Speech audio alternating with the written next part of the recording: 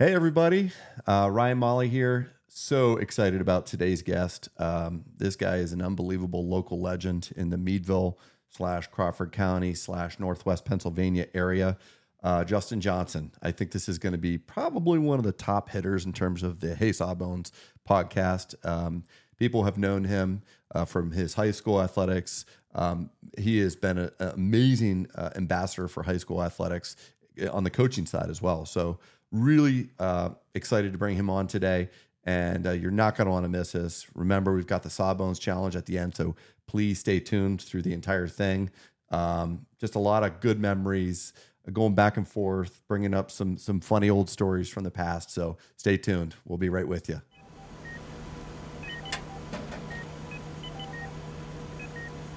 All nurses to the nurses station.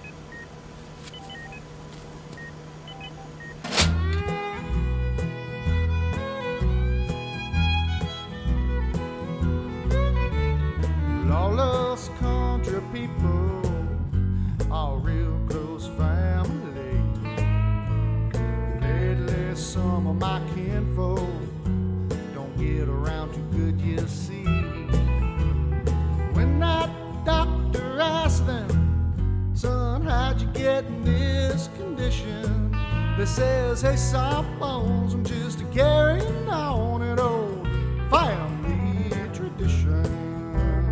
They want to know, Doc, why do you think I got this pain in my joints from years of playing hard in this life that's too short? When that doctor asked me, son, how'd you get in this condition? I says, hey, Sawbones, I'm just carrying on an old family tradition. Yeah, yeah, yeah. Tell me all about it, Doc.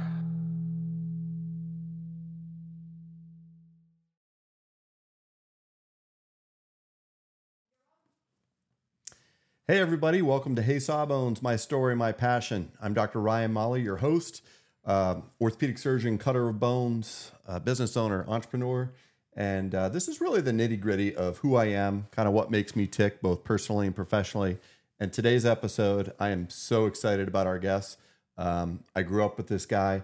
He's a local legend in the Crawford County, kind of Northwest Pennsylvania area. If you haven't heard of him, you'll probably recognize him when you see him. And his story is great. Our story, just kind of growing up together, is very interesting. This is going to be a lot of fun. You're definitely going to want to stick around for this entire episode. Remember, we have the Sawbones Challenge at the end. So without further ado, I'd like to welcome Justin Johnson. Hey.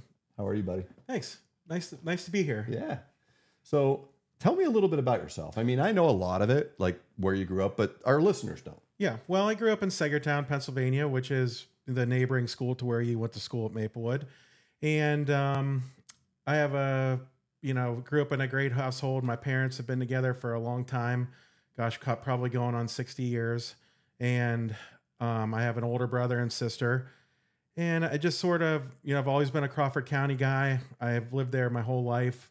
I moved away briefly for 2 years of college at Indiana, PA, and I came back to go to Edinburgh, and I never left. So since then, I've been doing a lot of different things, but mainly I've been a boys volleyball coach at Sagertown and girls volleyball coach. Yeah, when you sent me kind of your information, 23 years. Yeah, 23 years in coaching. I coached the junior high boys basketball team at Sagertown first. Then I was the JV boys volleyball coach. And then since then, I've kind of done most of those things again at one point to kind of fill in for people. But the last 8 years, I was the girls and boys volleyball coach. And then 21 years as the varsity boys volleyball coach at Sagertown. Yeah, that's a lot of years. We're the same age, but you don't seem old enough to me to have over 20 years of high school coaching experience. Yeah. Well, when I came back from going to school at Indiana, that was one of the things that I did. I just jumped right into the coaching thing. I was commuting to Edinburgh, so it was easy to make it to practice and do those kind of things. And, I've been a gym rat. You know this. We were gym rats when we were kids. You never lost that? Nope, never lost it. I still am.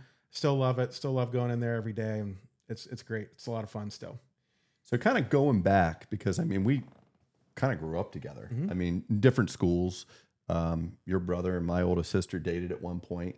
I don't specifically remember like the first time that I met you, but I just have very, very fond like childhood memories of, you know, family trips where it was a annual tradition where the Johnsons, the Hagers, the Richards, and the Mollies would go to Hershey, Pennsylvania to watch the PIAA high school state basketball championships. Yeah, I mean, I think that was, I mean, at that time, I mean, if you go back to, I think the first time I was there was when the Meadville Bulldogs were in the state championship game.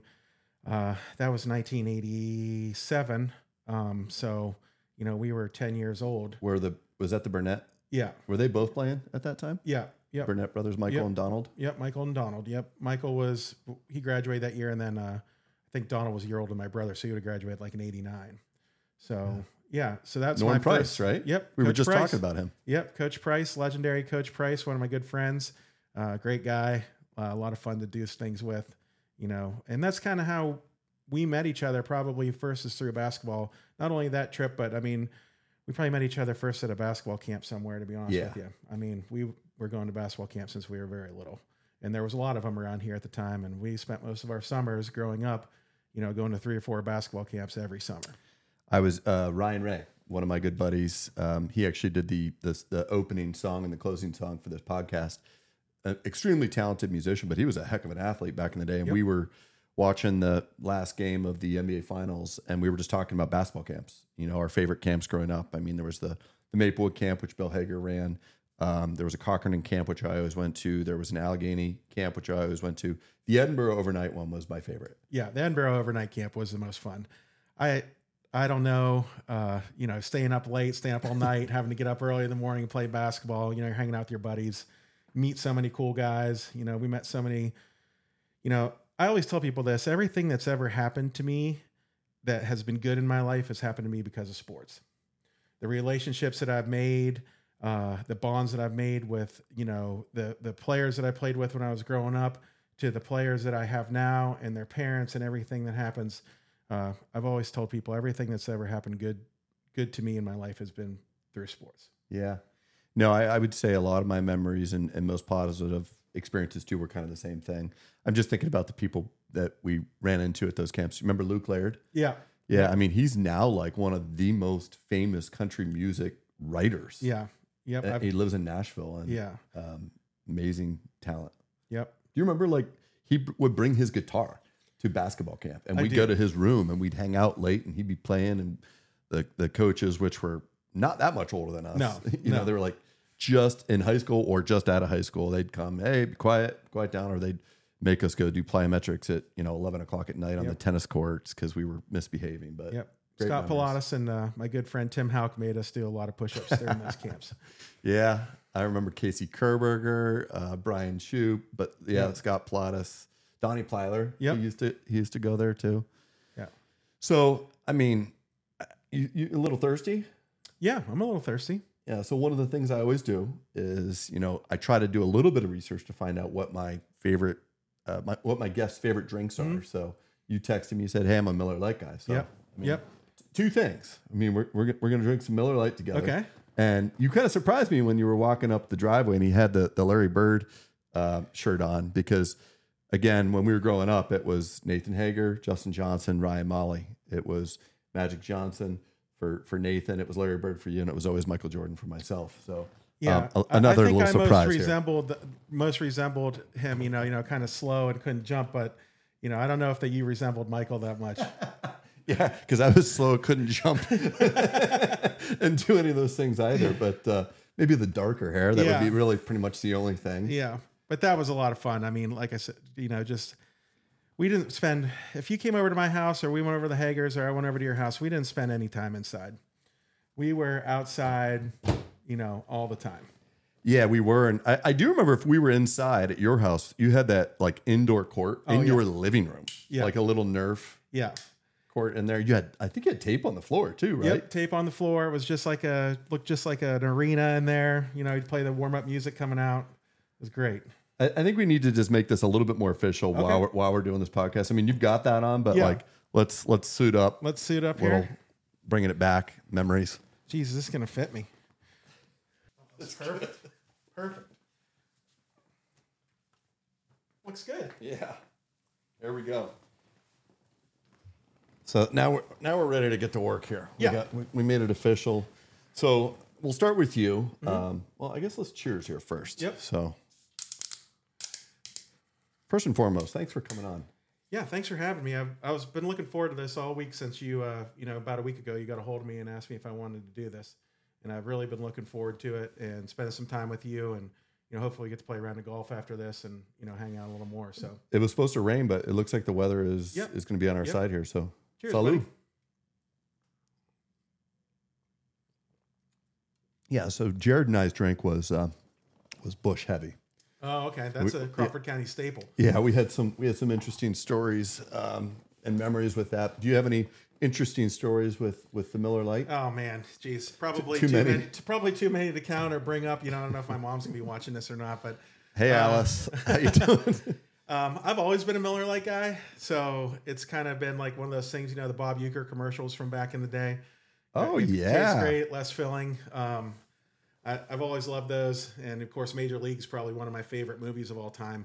So I think I decided when I was drinking age, which is probably 16? younger than the legal drinking age, I decided I was a Miller Lite guy. So Yeah. I don't vary too often, but Yeah, so you're a loyal guy with that. I am. I enjoy it. It always has tasted well to me. I'm not much of a craft beer drinker. Not much of a wine drinker. I'm just a normal beer drinking guy most of the time. You're Crawford County through and through. Yeah. Right? Yep. So let's get started. So again, rules of engagement. You're going to ask me 3 questions, business questions first, then personal questions. You can ask me anything. And the rules go both ways here. You can veto one question. If I really ask you one you don't want to answer, I will tell you to date, you're the 4th guest. No one's vetoed anything yet. Okay. So don't be the first guy. Yeah, I won't be the first guy. I'll answer the question. Okay, let's go. So fire away. Fire away. The very first thing I wanted to ask you, business-wise, is, when you replaced my first knee here, my right knee, I was only 37 years old. And I had gone to many orthopedic places and orthopedic surgeons and all those kind of things, and I was getting the same answer from them over and over again. You're too young. We can't replace that knee. You're too young. And, of course, when I came to see you, you decided that it was time for me to have that knee replaced. And I never heard out of your mouth, you're too young. What's your thought process for like younger patients and when it's the right time for them to have a joint replacement? Yeah, so that's a very common question that I get asked. It's usually by people that are even older that think they're really young, like in their mid to late 50s, which is still relatively young for a joint replacement. Yeah. I mean, my average age is probably closer to 65. So yeah, at 37, you were definitely very young on the very low end of that bell curve. The youngest joint replacement I've ever done was a 26-year-old female. It was a hip. She had a dysplastic hip from a congenital condition. And the oldest patient that I've ever replaced a joint on was 103 years old, and it was a knee replacement. So if you fall between those two numbers, we can probably do it. The old adage was like, you wait until you just can't take it anymore until you're older. What's older, right? And the other thing too is like, age is just a number. And the way I look at this is it is a quality of life decision, right? Because when you came to see me, you were at a point where like your quality of life was deteriorating. Your functional abilities to be active and do things that you like to do, whether it was golf, coach, whatever it was, you were struggling. So I always tell my patients, I'll never tell you when you need a joint replacement. You'll tell me when you're ready. But that one thing that we need to keep in mind is, yes, you were 37 and you're still young. You're 44 now, right? And you've had, by the way, a side note, he's had a total knee replacement on the right knee and bilateral, so 2-sided hip replacements just within the past 6 months or so. Yeah. So yeah, you are young, and you just need to understand that that's probably not the last time that someone, whether it's myself or another surgeon, is going to be in your knee or your hip. Now, again, go back to that quality of life thing.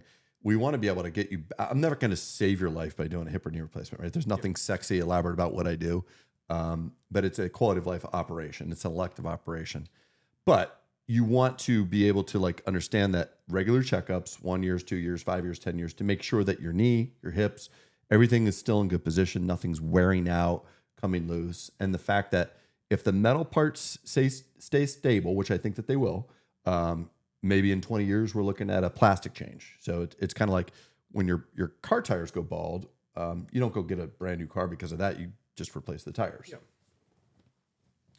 Yeah, and I think looking back on it, some doctors were like, well, you're going to have this done again at some point, and I thought to myself, well, first of all, what's the technology going to be like in 20 years when I have to have it done again? Yeah. Is it going to be way better? Is it going to be a way easier procedure? Obviously, within the last 20 years, these procedures have gotten way easier to begin with because my mother has had both her knees replaced and both her hips replaced, and that recovery, 25 years ago, 30 years ago was a lot different than what mine was. Yeah, I mean, they were staying, 7 days in the hospital, 5 to 7 days in a hospital 25 years ago. Now, all of your joint replacements, you went home the same day. Yeah. Right? Yep. And I mean, that's 95% of the hip or knee replacements I do today go home the same day. You're not sick. Now, that doesn't mean that everybody goes home the same day. There's people that are older. Maybe they don't have help at home. Maybe they're medically a little bit more compromised. And a one-night stay in the hospital is maybe more appropriate for them. But all in all, I mean, technologies have come a long ways. Again, my hopes and beliefs are that if you do a well-done operation, you put the parts in correctly in terms of the position and the orientation and the sizing, it should last a long time, just like if you're putting cars on a car tire or on a car, right? You want to make sure that they're properly aligned, they're properly balanced. And if so, they should last a while. And then when the day comes, you just need maybe a new plastic liner. Yeah. What else? So like another professional question here real quick. Obviously I'm a Crawford County guy. We've talked about that. And you decided to keep your office in Meadville, PA.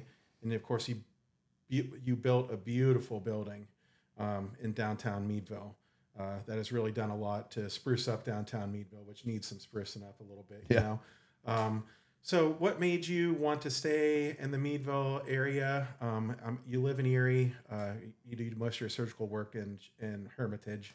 What made you wanted to keep that office in Meadville?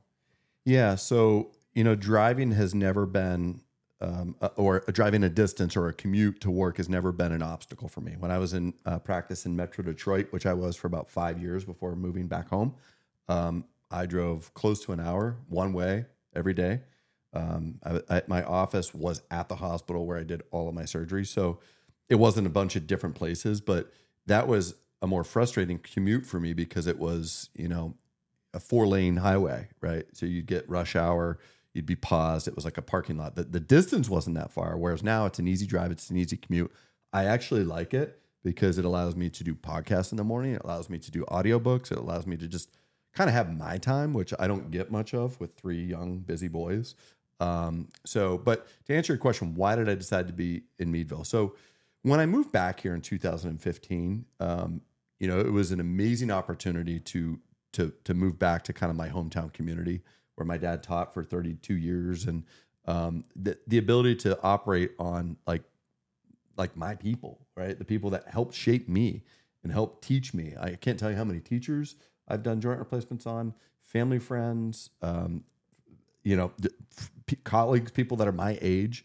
And to me, it was like, this is my town. This is my area. And, although I live in Erie, that was more of a decision for my wife because she's a city girl, right? And she wouldn't really, I won't say she wouldn't fit in Crawford County, but she needs like stuff and activity. And so that was kind of the compromise when we moved away from her family in Michigan back. It was like, can we at least live in Erie so that, I can have access to this or that, which she still thinks Erie is way too small, but it's a nice hybrid, I guess. Yeah. And, I'm a hometown guy. I love supporting local. So you mentioned the office, but literally every contractor, subcontractor was a local person. All this work in this wine room was the same crew that built my office. Yeah. And the same, stones. These are from a Pennsylvania quarry. These aren't like cultured stones. These are actual stones that Amishmen quarried in Pennsylvania. And all the barnwood you see is barnwood that is from Lyona Road, a half a mile from my parents' place. So I'm a local guy, and I love being able to kind of give back to that community. Yeah. So personal questions? personal questions? Yeah. So how involved you got 3 boys, right? Yeah. How involved are they in athletics? Whew, tremendously. So they each play travel baseball. They play for the Erie Steelheads organization, which last year they were on 3 different organizations. There's a lot of travel teams in Erie, but in order to make it a little bit easier for Karen and I to get kids to and from practice, tournaments, things like that, we decided to go with one organization. And they have a great organization that's run by either current or former college baseball players. So it's nothing against dads that are coaching, but like it's not daddy ball, right? It's you got kids that are guys that played Division II, some Division I, Division III baseball. So they all do that, which right now we're in the thick of baseball season. Santino, our middle son, is really big into basketball. He's actually at the McDowell basketball camp this week. Nice. He's doing, I think, the Mercier's basketball camp next week. Lucas says he wants to play basketball next year and wants me to coach that. And then they all play kind of like flag football. And then Anthony just picked up golf. Santino's starting golf this summer. So they're always doing something. And quite honestly, when Karen and I had kids, I was very worried about like the technology piece and like raising kids that all they wanted to do was be on their phone or be on their iPad. But our boys are constantly outside. And if you come by, like literally before you came here, one of the neighbor boys came over and rang the doorbell. I thought it was you. Yeah. I went out and he was about 3 foot tall. I said, "That's not Justin." And he was asking if the boys could play. And I said, "They'll be back in a little bit." So that's interesting you say that because, you know, of course, technology is a big part of every young person's life, you know, but so I've been coaching for so long. I kind of have been there, you know, before the social media aspect and before the mobile phone, really, you know, where every kid had a mobile phone and all the way up through all of it. And, you know, I can't really say that it's really changed, you know, my kids' work ethic really too much. You know, they seem to be, you know, they want me to open up the gym. They want me to make them better. They want me to open up the weight room, those kind of things. So it's interesting you say that because I feel like young people get a kind of a bad rap nowadays. You know, older people like ourselves now that we're getting older kind of have, you know, syndrome that, well, it's not as good as when we were around. Exactly. And all that yeah. kind of stuff. I'm guilty of that too. Yeah, I'm guilty of that too. And maybe some aspects of life aren't as good as when we were around. I think it was a little simpler, you know, when we were growing up and playing sports and things like that. There wasn't as much, you know, like we said, social media, you know, for them to worry about. But, you know, I've had some fantastic young people over the last 7 or 8 years when really that's really come full circle, the social media stuff. Just really great, hardworking, respectful, great students. Been very fortunate. Yeah, and I think the area too, like Northwest Pennsylvania, especially down in Crawford County, like you can take the boy out of the country, but can never take the country out of the boy. Yeah. And I feel like, and I don't just mean boys, girls too, but like I feel like there's still that mentality of down, and like that was one of my fears too with our boys is like, not that we live in this huge city, but like how am I going to instill in them kind of like the work ethic that my father instilled in me? Because I mean, you know, I grew up on a farm. Yeah. So I was doing hay in the summer, was doing chores in the winter. Although my sisters would say I didn't, but I did.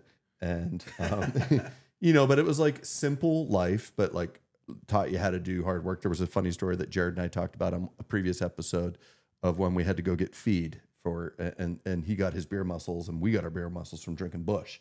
So, but yeah, I think it is important. So I try to send the boys off down to, you know, we call it Camp Cherry Lane, which is where my sister Shannon and her husband Chris live, and give them a little bit of that country life too. Yeah, that's great. Yeah. What else? Well, I guess I'm sort of interested because we kind of lost a little bit of we lost a little contact there, you know, between you know, high school and then we kind of both went off to college and started doing our own thing, and then we didn't link up again until you know, until our late 30s probably again, where we started hanging out and talking to each other again. So I don't know much about your wife really. So tell me how you met and all that stuff. Yeah. So if you would have asked me this 15 years ago, I would have been probably pretty shy to kind of talk about it. I actually think I talked about this on a previous episode of one of this podcast, but we actually met online. So Match.com. So when I moved to Michigan, I was in my internship, getting ready to start my residency. So it was super busy and I didn't have time. I wasn't looking to go date 20 different women. And I was at that point where I wanted to settle down, right? And I didn't want to go out like, where am I going to find this person? I'm not going to, what I say, poop in my own lunchbox, so to speak. So I never really dated anybody from like the hospital or work or anything like that. I tried to kind of set that boundary. And I wasn't going to go out to bars to meet somebody. I just didn't feel like that was in my best interest, or, I didn't have time to do that. So where was I going to do this? And reluctantly, I signed up for Match.com, and I literally only went on 2 dates. And they were both Greek girls, because that's just what I'm attracted to. And you'll get a chance to meet her here once we're done with this podcast. But so my wife's awesome. She's Greek. She's beautiful. She has dark hair, dark complexion, dark eyes. But she is the most patient individual that I've ever met, which is exactly like what I need. Because I feel like there's certain people that, like say Jared Oaks, he could be compatible, and someone could be compatible with him probably 80% of the time. He's a great guy, great personality, pretty easygoing. Whereas like I'm on the other end of that bell curve where like it'd be very, very challenging to have to find that person that works not for me, but also me for them, because I am so committed to what I do, my day job. That doesn't mean that like I don't, because we get away. Like we were in Hawaii a couple weeks ago. We were just away, as I mentioned earlier, at the Grand Resort down in Warren, Ohio. When I'm working, I'm working. When I'm with my family, I'm with my family. Yeah. But it doesn't mean that like it's sometimes hard for me to shut it off. And so her best quality is, again, the ability to be super patient and to really kind of see things from somebody else's perspective. So she kind of talks me, I won't say off the ledge, but like she puts perspective in my life where sometimes I can get so ultra focused on, hey, this is what's going on, and I get overwhelmed by it. And she kind of just brings me back down to reality. That's good. Yeah. The yin for my yang, or vice versa. Yeah. So ready to roll reverse this? Me ask you some questions? Yeah, that's fine. So work questions. When you emailed me, it was kind of funny. You said, I've had a lot of jobs, right? I guess just briefly kind of walk me through that. And you mentioned one, and I'll let you kind of tell this, but you said this is probably my all-time favorite job. Yeah. So, well, I started out, while I was commuting to Edinburgh, I started out working at Bethesda Children's Home. That's where I started my career journey, I guess. And I was like a child care counselor there. Then I moved on to working at like Edinburgh University and Penn State Barron. Not for the university, I actually worked for a gentleman that has a place down the road from you. And I was kind of like his head of maintenance.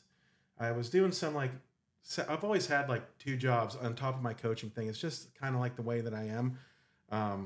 I always like to be really busy, because if I'm not, then I tend to get in a little bit of trouble. Yeah, I'm the same way. So, anyways, I started working at the college, like as a head of maintenance or whatever. And then I moved on to the Crawford County Care Center, where I became kind of like the head of maintenance, laundry, and housekeeping there.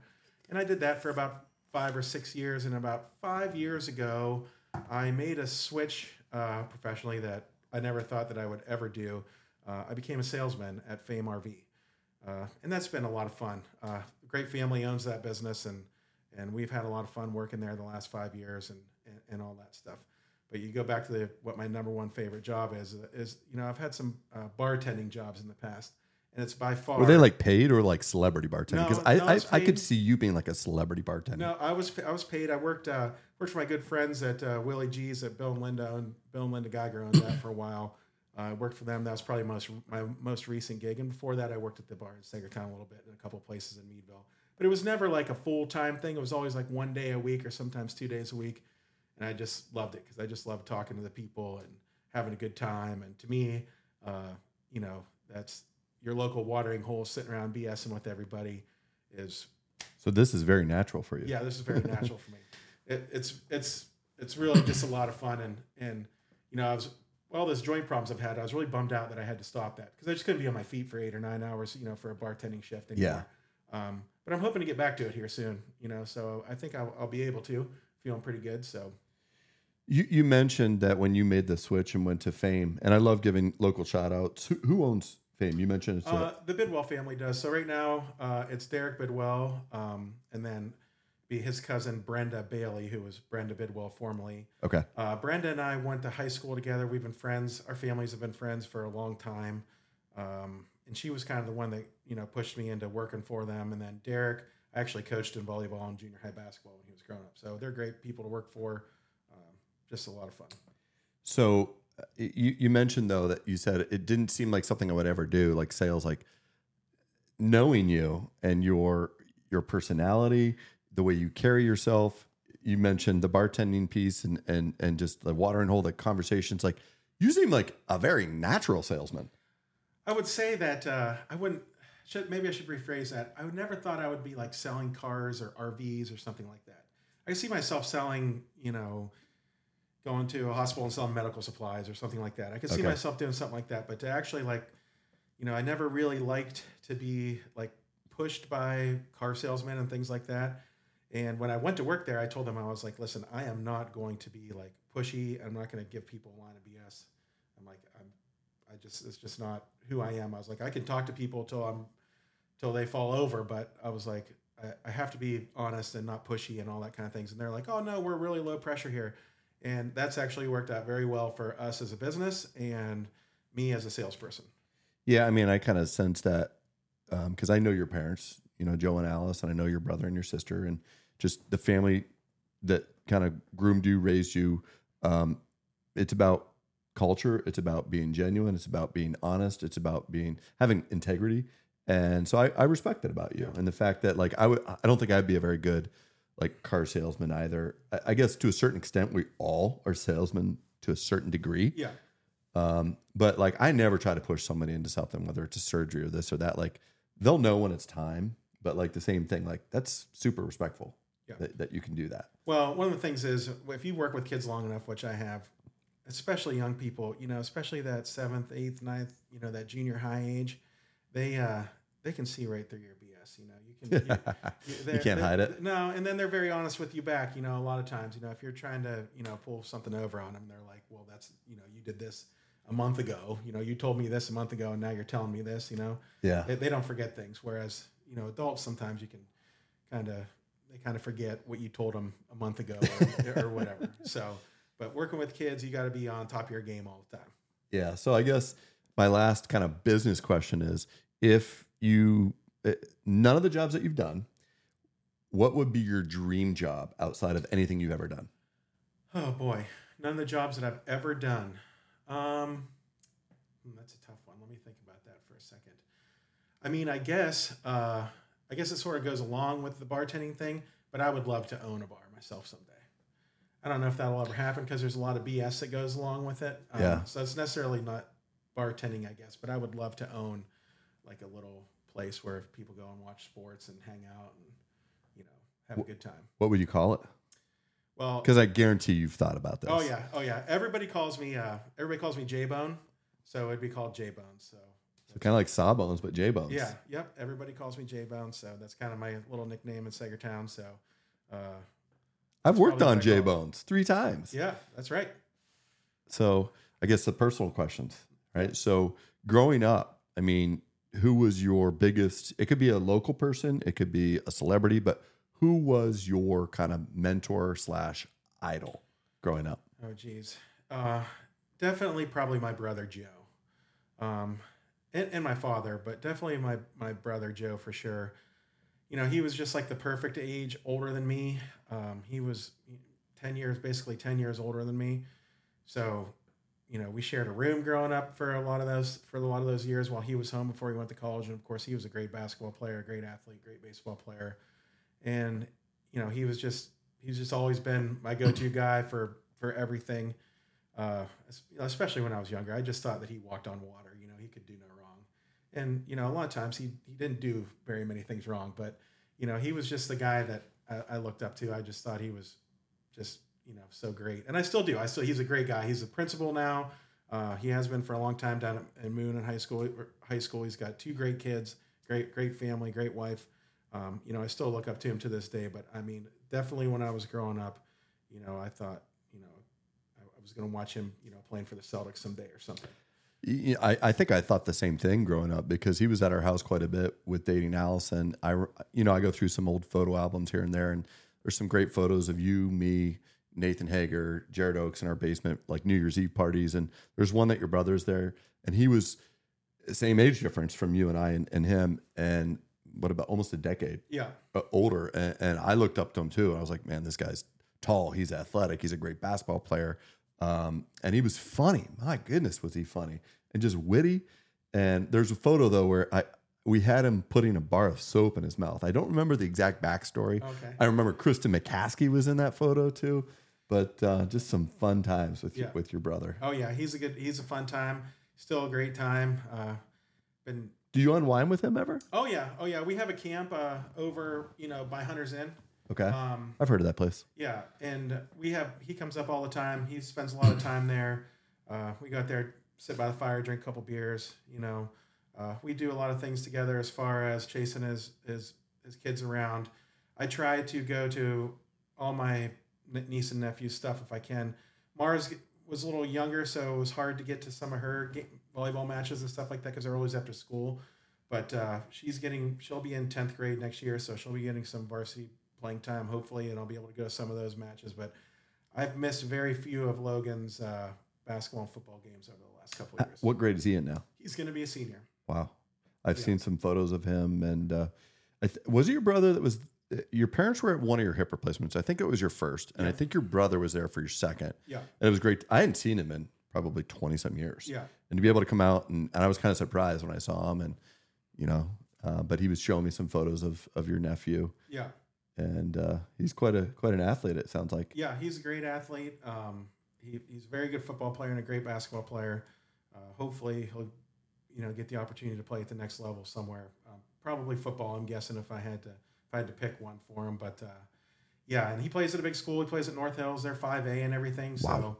So, he's started on the football and basketball team since he was a sophomore. So he's got the athletic Johnson genes. So that's definitely something I really, really enjoy is watching him play because I don't have any kids of my own. So. Yeah, but that kind of leads me into my next question is your commitment to high school athletics, and you coach JOs too. So what's your favorite? This is like a 2-part question, but it's only going to count for one. Okay. Your favorite moment in coaching over the past 20-some years, and your least favorite moment in coaching. Oh, geez. Well, I'll probably have to give you a few of my favorites. That's fine. Definitely, probably one of my favorite moments in coaching was in 2007. I had been coaching for about 4 years. Sagertown boys volleyball had never won District 10 championship. I had a group of guys that I had coached since they were in 7th grade in volleyball and in junior high basketball. And they ended up winning the District 10 championship for the first time. We beat Maplewood. And that was just... Was Sheila coaching then, or who was the coach? Sheila was coaching at the time. Okay. Yes. And it was just a fantastic moment for us. Sagertown volleyball had been around for a while, never won District 10, and it was the first time, and it really was kind of gave us a springboard. Since then we've won it 6 times. Wow. Lost in the state championship game a couple times. So that was probably one of my favorite moments coaching. The other one would probably be in 2011. We were the 5th place team going into the District 10 tournament, and we ended up playing in the state championship game. We won District 10, got hot, and just went all the way to the state finals. Did you ever foresee that at the beginning of that season? No, I did not foresee that at the beginning of that season. We had a lot of ups and downs. That was one of my most favorite groups of people to coach, but it was also challenging personality-wise. Between myself, I'm not giving myself a free pass here, and some of the guys on the team, we kind of clashed a little bit, and it was just it's one of those things where you learn a lesson about life where you're like you have to sometimes give a little to get a little. Yeah. And I was still fairly young coach then, and I was hard-headed, and it was my way or the highway, and something happened during that season. I kind of backed off of that a little bit, and it really was the reason why we ended up being so successful. Then I probably have one more. Justin Headley. She was a girls volleyball coach this past season, but before this past season, I was there for 8 years in the girls volleyball program. We really struggled the first few years, not good at all. And then, the second to last season that I was there, we won District 10 with the girls. And I think that was a lot of hard work between myself and really the main guy behind it all was Tim Hauk. He was my head volleyball coach when I was in high school, my senior year. And then Maplewood guy. Yep. And then he's been my assistant volleyball coach for a long time, both the boys and the girls. And he put in a lot of time with those girls, and we finally got to the top of the mountain there. And unfortunately, the thing that happened there was the year of COVID. So there wasn't very many fans in the stands and all that kind of thing. So that kind of took away from it. So I would say that probably would be one of the worst things about coaching was the COVID year. Yeah. I did not enjoy any of that at all. Like I said, we had a great team in girls and boys volleyball that season. And it was just tough to negotiate all those kind of things that were going on at that time. Well, especially like boys, because boys volleyball is a spring sport, and that season just got canceled. Yep. The guys that are seniors this year, they did not have a freshman season, and of course there was a senior group that year that didn't get to play their senior year. That's rough. Yeah. And that's my least favorite probably coaching moment was having to cancel that season, not only for the development of our program, but the seniors that I had that year, they had been in the volleyball program since they were in 4th or 5th grade also, and then all of a sudden, that's your crescendo. That's your senior year is where you have all your fun. It's where all your work, all the hard work that you've put in over the years starts to pay off, and that's your team and you're the leaders and all those kind of things, and have that season get canceled for them. That was a bummer. Yeah. Well, I'm glad that that's kind of behind us. I mean, there's still some lingering effects, obviously, but that was rough on I think kids in particular, because number one, they couldn't go to school. Yeah. They didn't have that social interaction, and then for the athletes to not be able to have that senior season, and Nick Bancroft is a buddy of mine too, and they were just coming off a state championship, right? Yep. And then they weren't able to have that season either. But, at this point, I always kind of try to break things up a little bit. Okay. But before we go into the 7th inning Sawbones shoe stretch, one last kind of question, but memory that kind of popped up while we were talking. It's a Hershey memory. Okay. And maybe we talked about this recently. My memory is not great because there's so much busyness going on. But do you remember? I'm going to paint the scene. We were in the hotel, and going to the games was great. Yeah, we'd buy the tickets way up top, and we'd sneak down. Oh yeah. But like the hotel time, going to the swimming pool, getting pizza late at night, and we thought we were living on the top of the world. Yeah. Like our parents would be in one room having adult beverages, we'd be in the other room. But do you remember we were watching Glow wrestling? Okay. And the Konjowskis were there too. Yes. And Matt Konjowski got so excited watching. Glow was gorgeous ladies of wrestling, and most of them were pretty, but there was one that was not. Her name was Big Mama. Do you remember Big Mama? I do remember this vaguely, yes. And Matt got so worked up with Big Mama coming out, and he was just like, almost like he was on steroids at the time. Yeah. And he grabbed Nathan Hager and overhead body slammed him on the bed. Nathan bounced off the bed, bounced up, hit his head on the ceiling, and had a huge goose egg on it. Do you remember that? I do remember that. Yeah, I do remember that. Yeah. I mean, people get accused nowadays of being helicopter parents, a little bit. I don't think anybody would have accused any of our parents of being like that. No. I mean, pretty much when we were together and they were together, we were just running around doing crazy stuff. You know, they weren't ones to kind of intervene. Like if we got into an argument or something like that, you weren't running to them and getting any sympathy from them. Yeah, no. It was like, get out of here, figure it out. Yeah, figure it out. Yeah, I always thought I always respect that. But I do remember Matt. Matt's Cambridge Springs #1 sports fan and a huge Cleveland fan. So I run into him now and again, and he has a lot of memories. I was going to say, tell him I said hello because I haven't seen him in years. Yeah, yep. I see him every once in a while. His younger brothers, who are much younger than us even, they're around still, and I see him all the time. And every once in a while, I'll be out at a bar or something having dinner, and then we'll walk Matt and. We'll talk about some Cleveland Cavs basketball and some Browns football. And ask him about Glow and Big Mama. See if he remembers that. I'll have to ask him next time I see him. So the next part is what we call the Sawbones 7th inning shoe stretch. So everybody that knows me knows that I'm a pretty big shoe guy, particularly Jordans. You saw my Jordan collection earlier, but I always ask my guests to kind of wear either your favorite pair of shoes or something that you really like. Like, what's your story behind this? What are you wearing here today? I've gotten rid of so many shoes in the last 6, 7 years because of everything I had going on. I'd wear a pair of shoes for like a month and I'd have to get rid of them. So I kind of fell in love with a couple brands. New Balances are probably my favorite, and then these are the most recent ones I got. These are Sauconys, but I kind of wore them out of default because I kind of give my shoes away after I get done with them because I wear them for so little time that they're still in probably pretty good shape for most people. So I got a couple friends that I give them to, or pass them on to somebody else.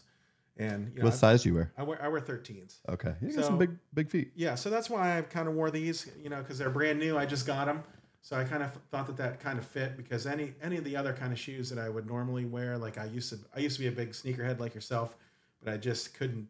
I used to love Nikes, and they got to the point where they didn't last very long for me, and they would hurt my joints and all that. We got to get you into some Jordans. Yeah, get me into some Jordans. Yeah, which I probably will drop the money on them now.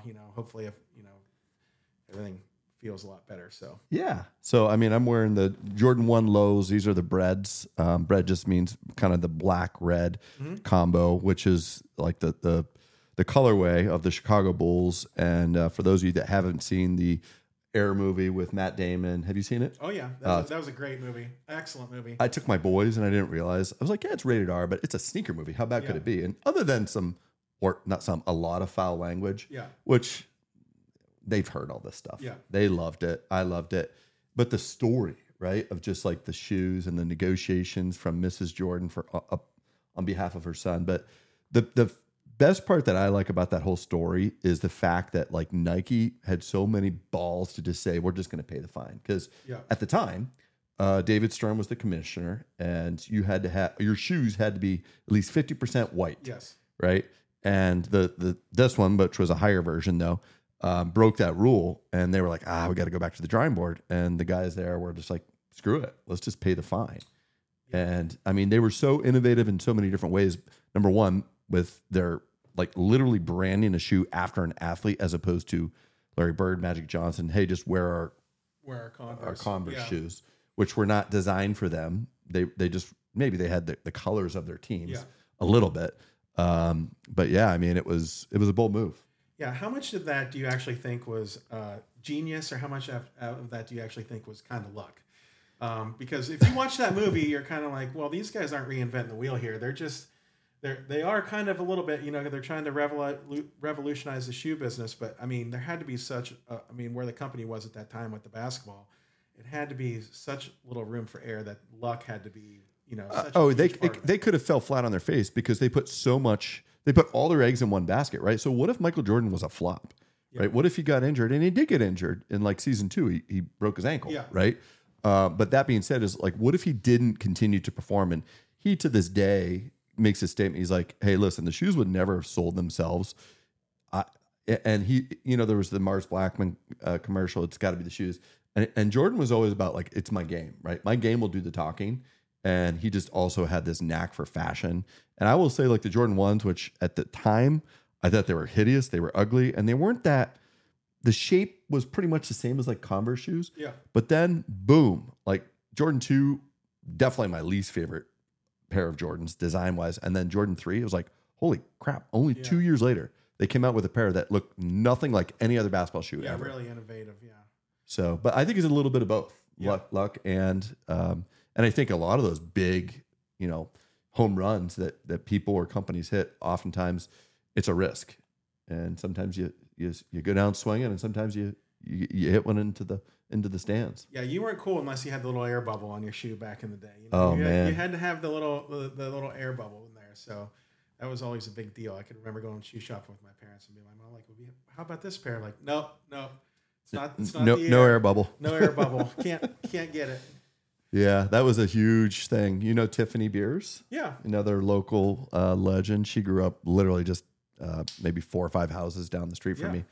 We were talking earlier about people working with Jordan, Joe's college roommate. Did you know that Tiffany was at Nike for a very long period of time and did a lot of design shoes. The one that off the top of my head were the self-lacing ones from like Back to the Future. Back to the Future, yeah.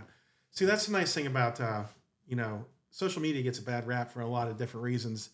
But, one of the things is, I get to follow her career, through social media. And we knew each other. We were acquaintances, I would say probably more through you and Jared and some of the other guys from Maplewood that I'm friends with, the Barrickman family and things like that, where we'd run into each other at social functions and things.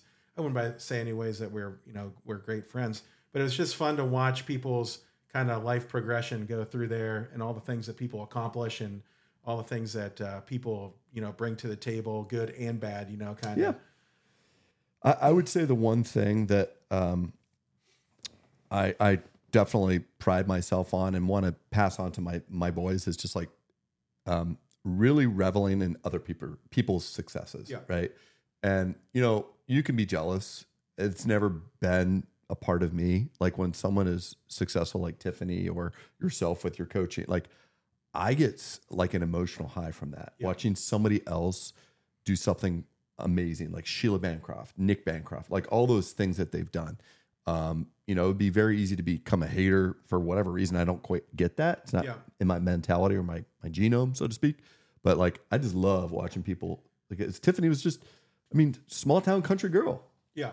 Amazing success. Yeah. And I'm the same type of person that you are as far as that goes. I've probably done, career wise, had to make some concessions, to keep up the coaching because I do so much with it as far as JOs and all that kind of stuff where I have to have the right career to be able to do that because I'm not a teacher. Yeah. So, maybe that's held me back a little bit professionally, but I wouldn't change anything that I've done, for that. Could I have made more money? Probably, do more things like that. But that's not you. Yeah, no, that's not me. That's not me. And, I think that has a lot to do with why I don't feel that way about other people when they're successful. You're just like, this is my thing. I'm doing my thing. I know what kind of person I am. I hope they're doing great, all those kind of things. Exactly. Well, before we kind of go to our closing session here, we're going to go do the Sawbones Challenge, which I didn't tell you anything about. No, you did not. We're going to have some fun with that. But, this is something that I do with all my guests, and it's going to bring back some memories for you. It's going to be a lot of fun. I know Renee Snyder, my PA Jake, she kind of requested something like this. So we're going to have some fun, but we're going to go outside for this. Oh, we're going to go outside? Okay. So you ready to hoop it up? Oh, yeah. Okay. So stay tuned for the Sawbones Challenge. It's coming up next. Ladies and gentlemen, welcome to the main event. Here we are for another edition of the Sawbones Challenge. So you looking forward to this? I am looking forward to this. So I kind of told you the rules, right? We're going to shoot, I'll call it the lazy man's three. It's not quite, probably a three-pointer. And maybe the basket's not quite at 10 feet, but it's close enough. First one to five, we'll alternate shots. Okay. I always let my guests go first. Right? Okay, So, that's fine. That's fine. Give you that honor. So cheers and good luck. In true fashion of myself, we have to put some kind of wager on it. Okay. So there's no, I'm not doing some kind of athletic contest without wagering on it. I mean, You place the wager. that's adulthood. I'll tell you what, first round of drinks at the club. Sounds like a plan. All right, here we go. Do you need any more warm-up shots? Nope, You ready I'm to go? good. Normally I have my boys here to rebound for me.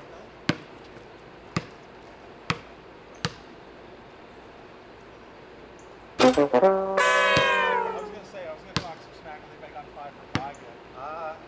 No. It hasn't even been close. I'm undefeated, so. Okay. But If I lose, you'll make me very upset. But this is your home floor.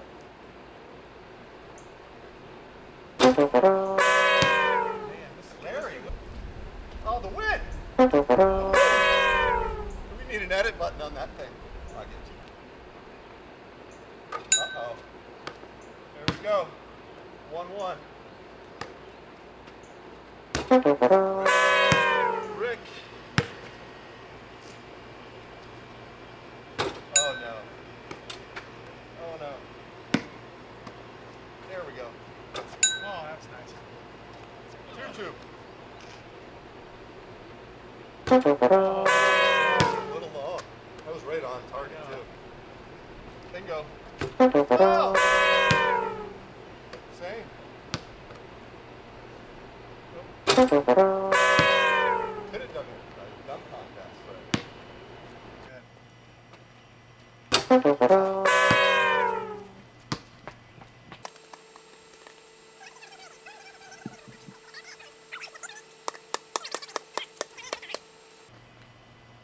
Oh boy. It's kind of like the Johnson household. Ooh, 3-3. this is tight. It's getting tight. This is Tighten the it up. closest we've had so far.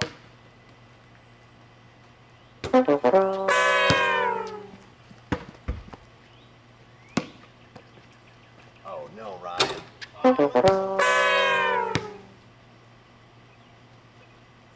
Too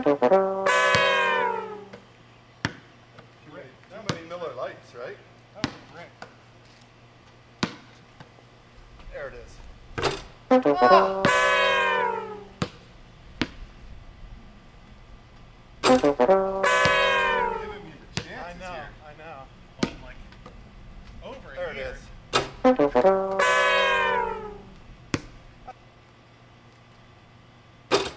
And my performance. Me as well. And score. I don't know. It was safe to say that you and I, neither one of us met a shot we didn't like. No, that's true. I was a gunner. There it is. 4. This is getting embarrassing. What time is it, Allie? Gonna miss our tea time? What's your tea time? 4:10. 3:24. Oh, we're good. Off the Chevy. All right, I'm gonna end it now. Yeah, end it. Oh yeah, and I just airballed that. Comes in their own mind. Oh, here it is. The opportunity for the game. There it is. Drinks. Oh, drinks are on me. I don't get a chance to answer. We'll let you get a chance to answer. Come on, get back there. He shot first. You shot first. Oh, gosh, you had to do that, huh? How do we end this? I don't know. You won. That's how we end it. We'll go till somebody misses. Oh, try to pull back. We done? Yeah. Okay. That wasn't a very good challenge. Sawbones challenge. Keep checking it out. So, Justin, in closing, I always ask my guests, like, where do you see yourself in 5 years or 10 years or 15 years from now? Jeez. I would say, down the road here, short term, I got a great group of kids coming up in the volleyball program. After 20 some years, people always ask me, are you getting to the end of your rope? And in a lot of things I kind of am probably. I'm not, I always tell people I don't know that I'm the coach that I was, 7 or 8 years ago. But I got a good group coming up. I'm going to work with them, at least in the short term, next 4 or 5 years, see myself still coaching volleyball at Sagertown. Hopefully still working at Fame RV and all that kind of stuff because I love working there. And hopefully getting back behind the bar and doing a little bartending here. That was going to be my question because you sound very passionate about that. And quite honestly, you just let me know where you're at because I will be coming in to enjoy a pint in front of the bar that you are behind. Yeah, well, there's a couple good places in Sagertown that they redid a couple bars there, and it's gonna be nice. So hopefully I can get on the staff there somewhere. But long term. I mean, you're not leaving Northwest Pennsylvania anytime soon, are you? No, I'm not leaving Northwest Pennsylvania. My parents do have a condo that they own down in Florida, so hopefully that stays in the family. And I do go down to visit them from time to time down there. And hopefully that stays in the family and I can spend some more time down there and do some golfing and do some things like that. Because right now my schedule just doesn't allow that. But hopefully down the road, a little bit more time for you. A little bit more time for me. Yeah. So. But you're still young, man. You got some years left to coach. And yeah. I'd love to see you win a state championship. I mean, yeah. I know how hard that is. But man, you get there, I'm coming to cheer you on. Yeah. Well, we've been there. The boys program, we've been there twice. And it's been a great experience both times. Just couldn't get over the hump in that game. We've been, in the semifinals a few times, those kind of things. But, like I tell people, it's a tough gig in Crawford County at boys volleyball. Like you gotta, it's hard just to get out of District 10, with those guys. You got Meadville and Cochrane's playing for a state championship this Saturday. Oh my! And they made it to states. They actually beat Mercier's Prep, another District 10 team who actually knocked off Meadville, who's been ranked second in the state all year. So I heard about that. Yeah, it's always a grinder, when you get through there. But that's what competition does for you. If you can get through, if you got a great team around here, you got a chance to win it all. So one of the things I always kind of joke with people when I meet them, whether I was in Detroit or somewhere that didn't know Northwest Pennsylvania was so big for especially boys volleyball. I would say, and I think this is pretty true. Like you played baseball if you couldn't make the boys volleyball team. It was almost like a backup sport. Yeah. Well, Sagertown wasn't always like that, but yeah, Maplewood for sure. I mean, Maplewood, your school has such a rich tradition with volleyball, either gender, girls or boys. I mean, Sheila just won her fourth or fifth state championship this year. And of course, the boys team has won a state championship at least twice, and they've been in the game a couple other times. I mean, it's just a big tradition in Crawford County. I like what they were talking about in the paper, the Meadville Tribune here the last few days, about how the Cochrane community, there's kids on that team whose parents and grandparents, grew up through the Cochrane volleyball program. And it's just neat to see that everybody's still sticking around and everybody still has everybody involved in it. It's just a really, really unique experience that I don't think you really have anywhere else. Is Ryan Jackson the coach? He's the assistant coach. Okay. Rob Trinikowski is the head coach. He's a teacher at Cochrane and a good friend of mine. Of course, Ryan Jackson played with us. Yeah. One of my only, I think, red cards ever was directly related to Ryan. We were screaming across the net at one another. But something that used to be a lot of fun about playing volleyball that they don't let you do anymore, which I'm really disappointed. Oh God, it was so good, wasn't it? Across the net at each other. Oh yeah, I say that's where you learn to react quickly to what people say to you. Was playing volleyball back in the day when somebody said something about your mama across the net. You had to be on your toes or you were going to look bad. Yeah, I mean, I specifically remember playing Meadville quite a bit in District 10. And Kalani Wong, I mean, that guy could jump out of the gym, and I'd say 90% of the time he would just hit over me when I was trying to block him. But there was a couple times where I blocked him, and it was the best feeling in the world. Yeah. And I mean, you'd just be screaming across the net, which they just wouldn't allow these days. Yeah, they just don't allow that these days. So, well, Justin, thank you so much for coming on. Thanks for having me. It was a blast. Awesome. I'm looking forward to some golf this afternoon. Yeah, I'm looking forward to it too. It's going to be a little frustrating on the greens. We're playing Kakwa Golf Course this afternoon, but it's going to be fun. Yeah, I'm looking forward to it. One of the benefits of having all this done is, being able to be more active. And I just want to, before we get done, I just want to thank you for everything that you've done for me. Personally, it's been a tough journey with everything that I have going on with my joint issues, over the years. And right now, how I'm feeling, and even after you even did my knee initially, it's been a life changer for me. I mean, I really appreciate everything that you've done. Yeah, dude, it's been a privilege to gain your trust and respect to be able to do that, because I've operated on a lot of people. I mean, I've done over 10,000 joint replacements, but to be able to do something your age that you grew up with, that's like an honor and a privilege to me. So thank you for trusting me. You're welcome. Thank you. All right. Thanks, everybody. Have a great day. Well,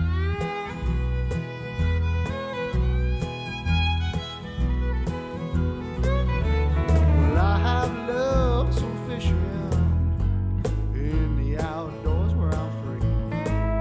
It's where I spent my time before I hurt my hip and my knee.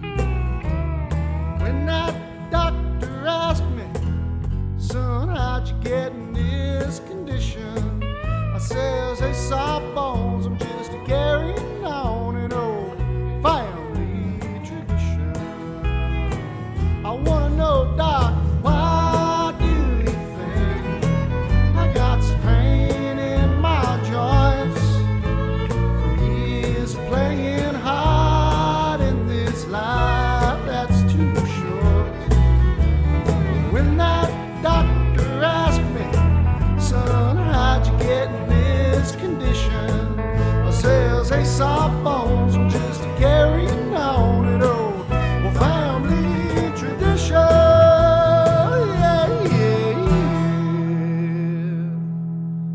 Tell me all about it, Doc.